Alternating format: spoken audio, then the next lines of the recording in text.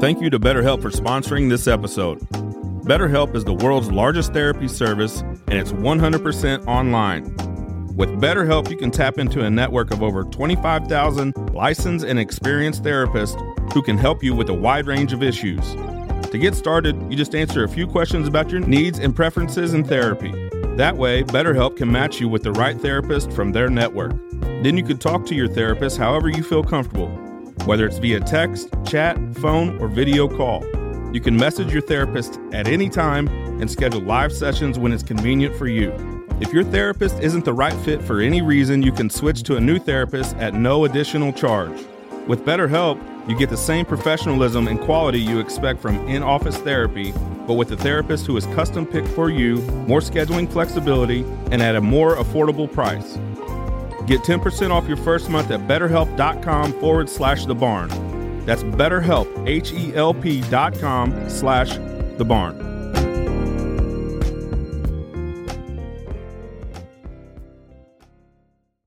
Hi, this is Gregg, the bad Indian behind Dead Pioneers, and you're listening to Vulgar Display of Podcast. Not a very good Indian, maybe even a bad Indian. My cheekbones aren't high enough. I don't have enough beadwork or turquoise. I do my best to celebrate November like a month-long birthday for Indians. For those of you who don't know, which is probably most of you, it's a National Native American Heritage Month, and unfortunately celebrating feels like I'm celebrating my birthday by myself. No one seems to know that it's even happening, even with all the Facebook notices. I'm a bad Indian.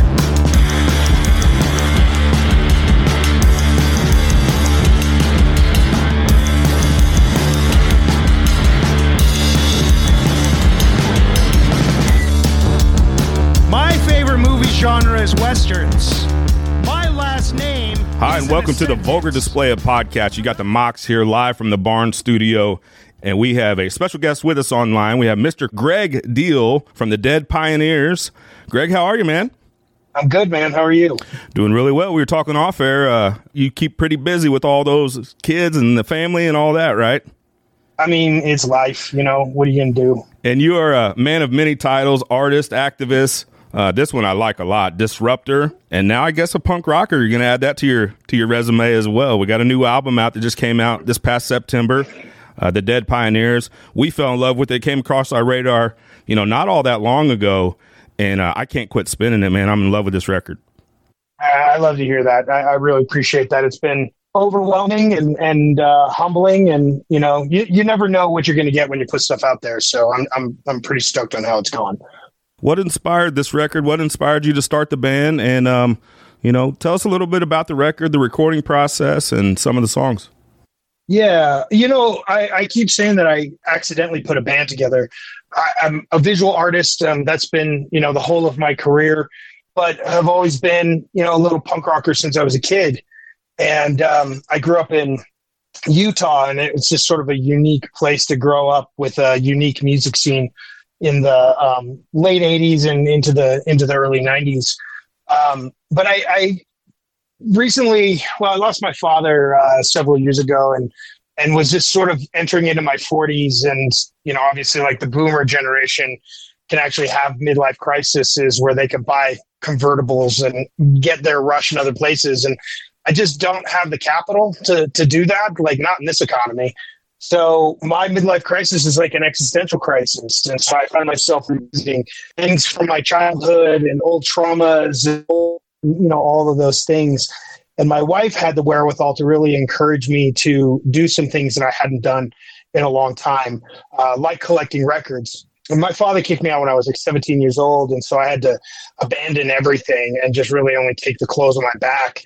And so just sort of had this strange lack of permanence in my life, and like never collected anything, and was always realizing that like I'd have to move again, or I'd have to do this, because between 17 and I think 24 when I got married, I think I'd moved like no less than like 26 times. So I was just like, nothing was permanent. And I carried that into my 40s and had this moment where my birthday was coming up, and my wife asked me what do you want for your birthday? And I said, nothing. Cause like I'm a grown ass man. I don't need presents, it's all good. And she's like, well, you said something about a turntable. And I just had this spiral where I was like, yeah, but if I buy a turntable, then I gotta buy records. And if I buy records, and like, how am I going to move those records? And what if I don't have enough money to buy records? And I just have like 2 records. And she's like, dude, just chill out and buy the record, and just kind of gave me permission to engage this thing.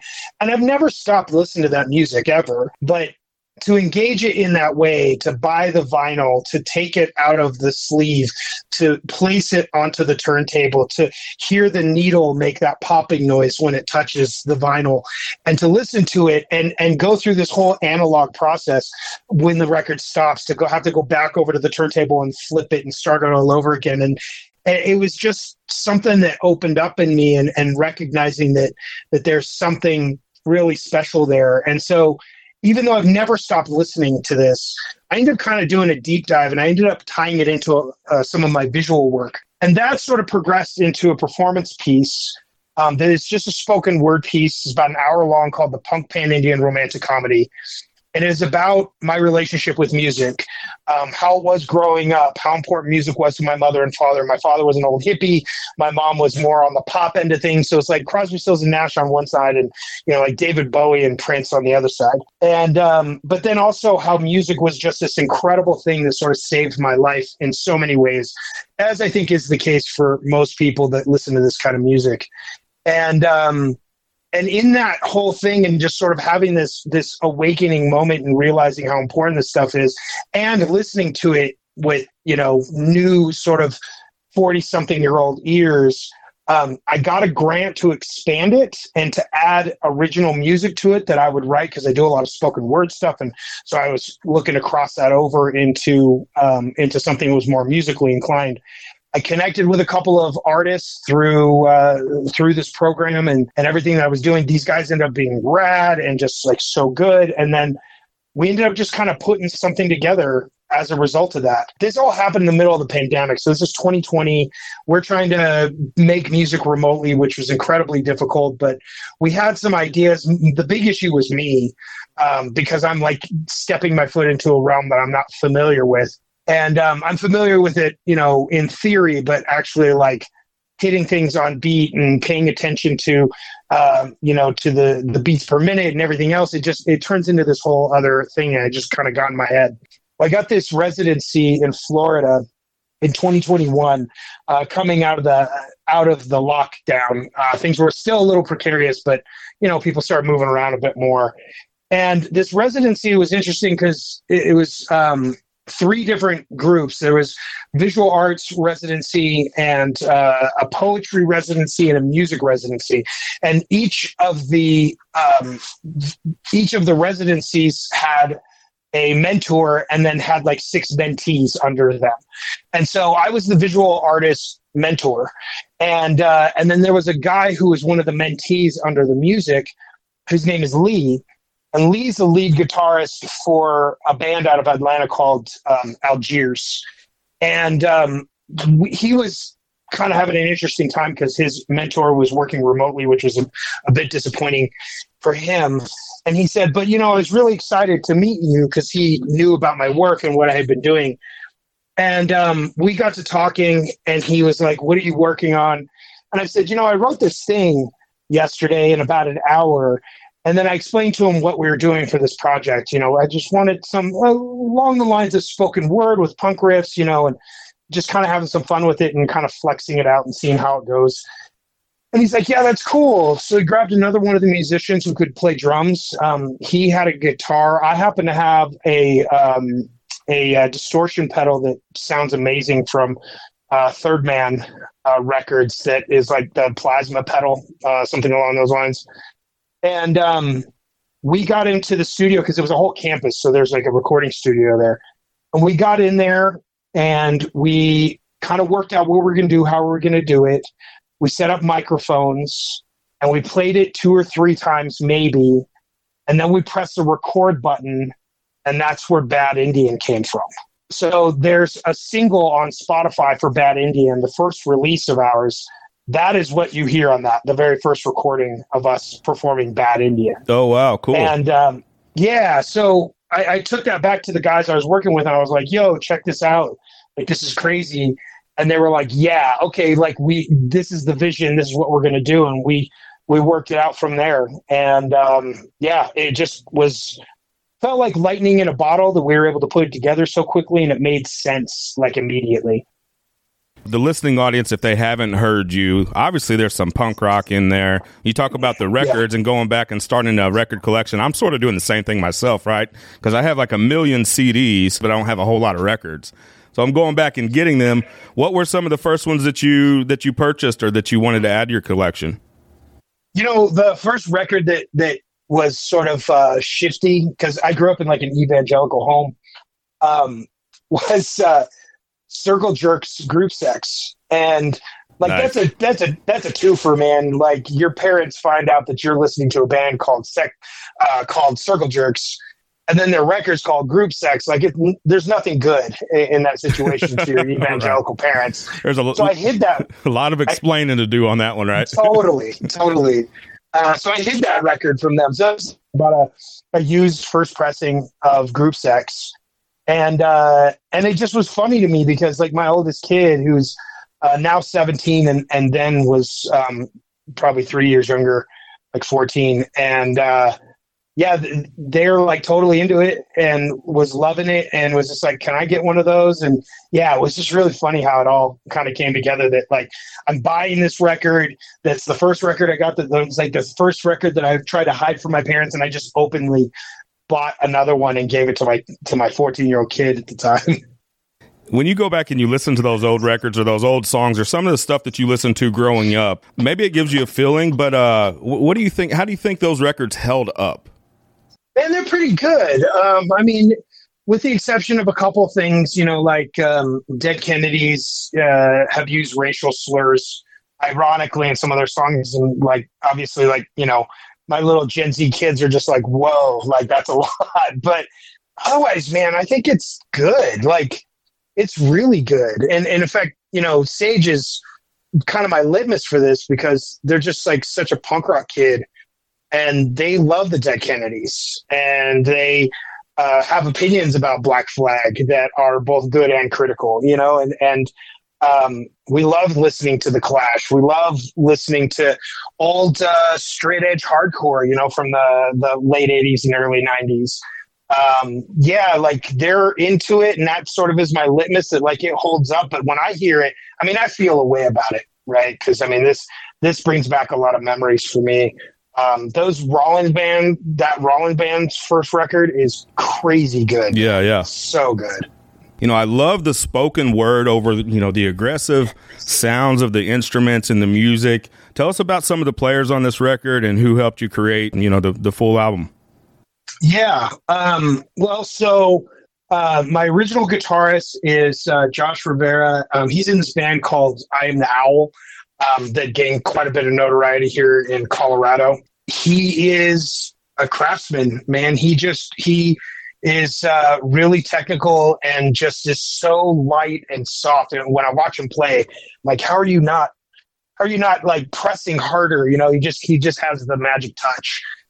The drummer is Shane, and Shane is just amazing and patient and overly positive about everything. And he like, I'll bring up something whack and he's just like, yeah, man, let's see if we can do it. And you always got to have that one guy in the group that's just like, yeah, why not? Like, let's see how it goes.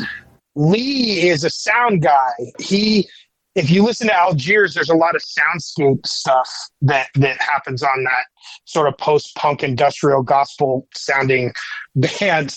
And but the soundscape that's in there is just absolutely breathtaking. And so I feel like he brings an aspect of that to this. It's more subtle, but I am so mindful of the way he hears things and gets me excited when he gets excited. And then our other guitarist is Abe, who actually came in to fill in for Joshua when we were recording.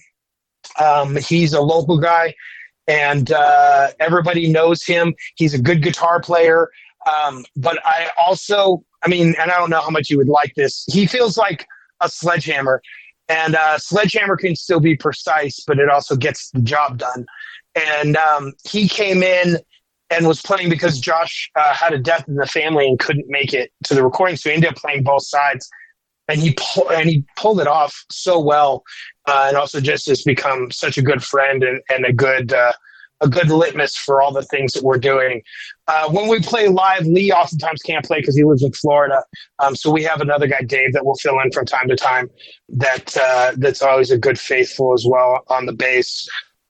That's it, man. That's all of us, and we're all just kind of rolling in it together. And I think, to some degree, we're all surprised equally, like that this is it's being received as well as it is. You know, we mentioned you being an artist and an activist. You know, it's not only like a passion of yours, but you've pretty much made your life out of it, right? And there's messages all throughout this record. You mentioned Bad Indian being one of them. Can we talk a little bit about that? Obviously, it explores ignorance and racism. So tell us a little bit about writing Bad Indian and if it did come from a personal experience. Yeah, no, it does. It is. I mean, first I got to say, I mean, I've been put into this activist realm, you know, in my career. I think it's weird. Well, one man calls an activist, another might call an adult with an opinion. Like the difference is like who's got the microphone. And so, but yeah, I mean, these are really definitely things that have happened. In Bad Indian, there's a whole section where a woman, you know, asks me what my Indian name is. And the conversation we had is almost verbatim what's in the song. At the end of the song, there's a statement where I say like that this guy comes into my space and he asks me about my things and he interrupts me. And that also happened. I had a residency at the Denver Art Museum, and I had in the studio space, a man came in and he did that. He interrupted me, and it was just interrupted me because he had a moment where he was like, wow, this guy's really articulate, or, you know, perhaps surprised that like I was smart enough to speak to the things I was speaking to in the way that I was doing it. And he interrupted me. And I think it's interesting because I don't think he woke up that morning being like, you know, I'm part of the master race and this is how I'm going to go about my day. Yeah. But there is this sort of thing that happens where like he's surprised at what he's looking at and then blurts it out loud without thinking about what he's saying or the consequences of that by saying, well, you speak real good for a Native American. And it's like that's literally where that came from. So yeah, a lot of these things are lived experiences, things that are in my home, things that we think about, things that are part of living my life and just having experiences that they really aren't always in public purview. You know, there's things always happening sort of passive aggressively that people don't see. Can I tell you about a personal experience that I had a couple years ago? Yeah. So me and my family rented an RV, and, you know, we're a Midwestern family. We have 3 acres, and we don't, you know, stray too far from that. But we try to obviously keep in touch and in tune with other things going on outside of our little neck of the woods, right? So we rented an RV, and we drove our kids out, and our first stop was going to be Mount Rushmore. And then we were going to work our way down through the Black Hills and down to Denver and the Rockies and all that. And it was a special time for us. But one of the things that I was ignorant to is, you know, we were driving up to Mount Rushmore, and there was a lot of picketing up there, right? And then we go and see the Crazy Horse Monument and picketers as well. So that's a conversation that led to a conversation with our kids. Now, they were pretty young at the time, so we didn't get too in depth with it, but it did open up a conversation to have with them. Do you have any opinions on those kinds of things and specifically that area? Man, these are massive questions because, yeah, no, I totally have an opinion. I mean, within my own work, there is significant historical context to these things. So, you know, it's not just standing up there and saying like the injustice of it all. It's knowing that Native people were part of the civil rights movement in the late 60s and into the 70s, that they, you know, took over Alcatraz Island under, you know, some old treaty that said if land goes unused for a certain amount of time, that it can be reclaimed by Native people. And they did that, and they occupied Alcatraz Island for almost 2 years. You know, there's Wounded Knee Memorial and everything that happened there in the 70s, you know, that's out near Oglala, which of course is near the Black Hills.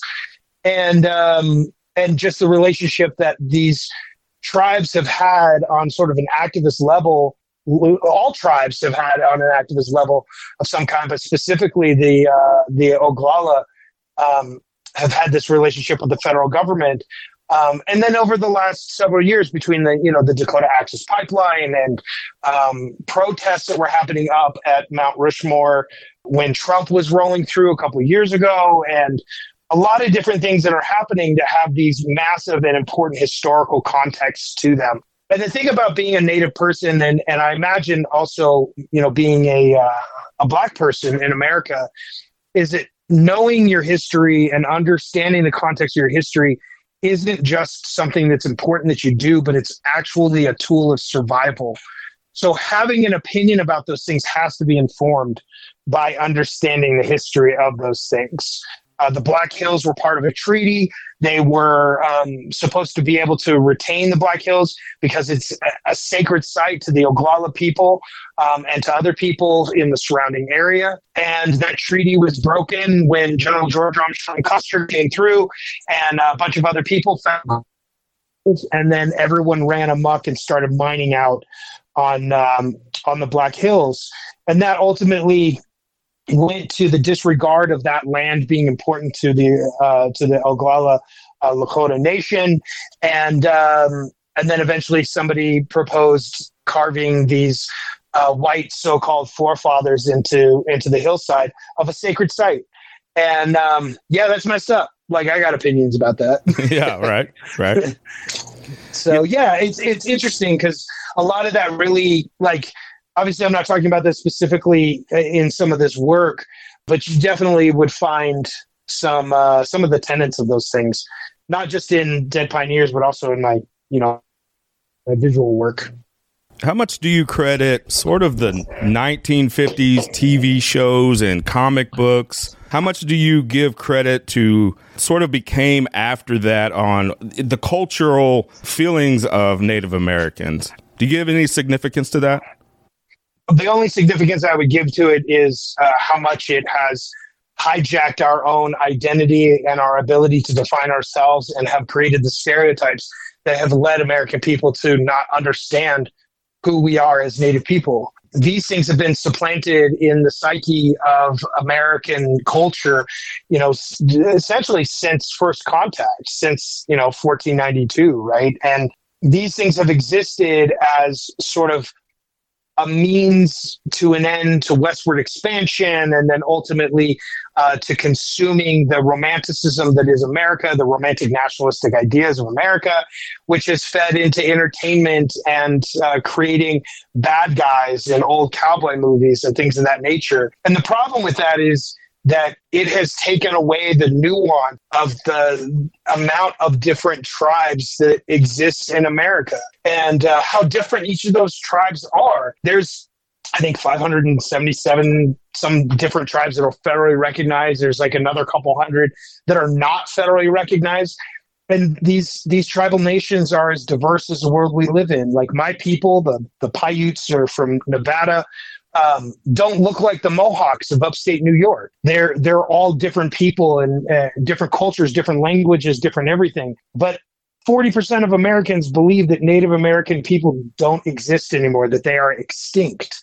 Why would they think that? That's a lot of people that think that Native people don't exist anymore. And it has to do with this process of creating a narrative that we only exist in the past, that we no longer exist anymore. And so doing something like Dead Pioneers ends up being important along with other bands that are doing similar things. 1876 is another band that we're really good friends with that are doing punk stuff as well. There's another band that I'm forgetting right now, but I'll get it in a moment. But all of these things point to the need for people to understand that not everything is as it seems, and that we are actually a living, breathing people with a living, breathing culture. We are Native people having an American experience. And music like this is one of many avenues that can express that experience and buck those stereotypes that have negatively affected us for generations. Something a little bit more current. I want to know if you feel that it helps with awareness. The movie, Martin Scorsese, Killers of the Flower Moon. Did you see it? What was your opinions on it? And do you think that helps bring awareness to some of those things? I've seen it. Yeah, yes and no. There's a lot of really good films out there done by indigenous filmmakers telling indigenous stories. This gets the sort of quarter in American, zeitgeist because Martin Scorsese is an incredible filmmaker. Yeah, he can get the budget that he needs to be able to do those things. But at the end of the day, he is ultimately a white man that's telling an indigenous story. And that raises questions about the nuance of the story. And I know he worked really hard with the people and with the story and with relatives of the descendants who were currently being represented in that film. But, Kevin Costner did the same thing with Dances with Wolves, right? Yeah. I mean, it's all sort of about intent, and I'm not a huge fan of intent. The film is well done. It's interesting. I think it had a whack ending for a number of reasons, but it does play an important point in a conversation piece.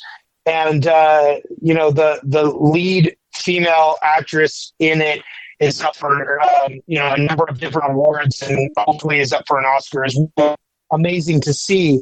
But I also have to wonder, if that's going to come through and if she's part of that mainstream enough for something like that to matter. I think there's with it. I have a lot of different opinions.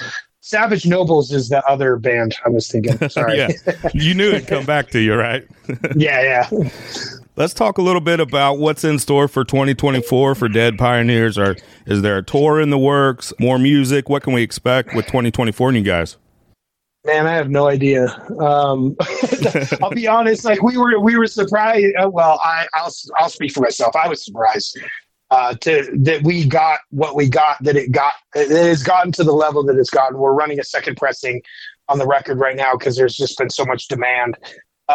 It was really stressful. We're doing everything independently, and so I had to raise the money to record. I had to raise the money to fly guys out. I had to, really sort of get the money that we needed to take care of everything. And it's been super stressful to be able to do that. And it's coming off. And this second pressing, I think we'll actually have a little bit of surplus cash that, I can pay these guys some money off of this. And that's great. And I'm really glad that we could do that. I want to make a second record. But I don't know how willing I am to do that without proper support. But there's things coming up. There's conversations happening. So we'll see what happens, and just sort of play it out right.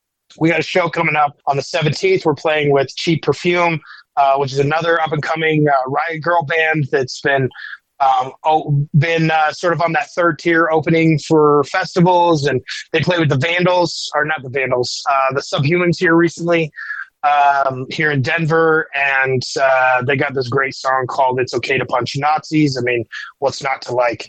But I don't know. I'm just sort of playing out and seeing what happens, and ready to make some decisions when we need to make some decisions. We're currently working on a couple of new songs, and we'll see what happens.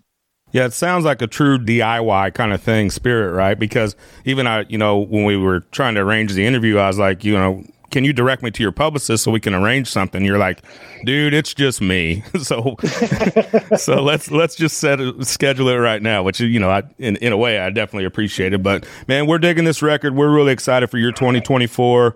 If you get out Midwest anywhere, we will host you and promote it as much as we can. Dead Pioneers, it's out now. So you say that there's more pressing. So we have physical copies of this. Is it vinyl? Is it CDs? Is it cassettes? Yeah. All that, huh?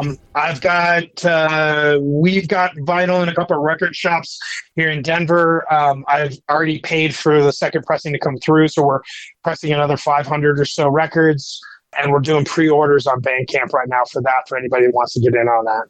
Is that where you can find most of the information on your Bandcamp? Yeah, I also have a website. It's deadpioneers.band, and links to everything are also on that. Instagram is dead.pioneers. That's the only thing we're using on social media right now. I probably should set up on Facebook, but that's where we're at right now. We appreciate your time today, man. Thanks so much. Hey, thanks for having me. This is great. Not a very good Indian, maybe even a bad Indian. My cheekbones aren't high enough. I don't have enough beadwork or turquoise. I do my best to celebrate November like a month-long birthday for Indians. For those of you who don't know, which is probably most of you, it's a National Native American Heritage Month, and unfortunately celebrating feels like I'm celebrating my birthday by myself. No one seems to know that it's even happening, even with all the Facebook notices. I'm a bad Indian.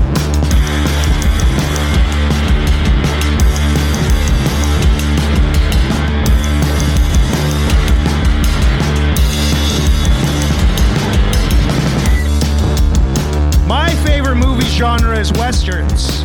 My last name isn't a sentence. I'm not paid.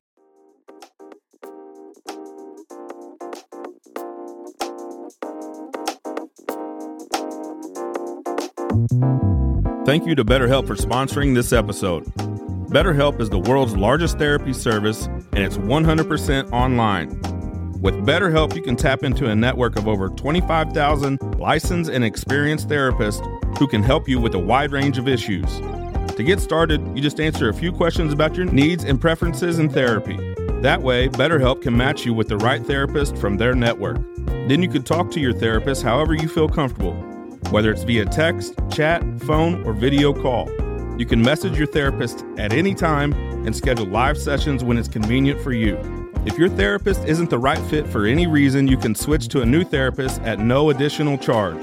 With BetterHelp, you get the same professionalism and quality you expect from in-office therapy, but with a therapist who is custom picked for you, more scheduling flexibility, and at a more affordable price. Get 10% off your first month at betterhelp.com/thebarn. That's BetterHelp, HELP.com/thebarn.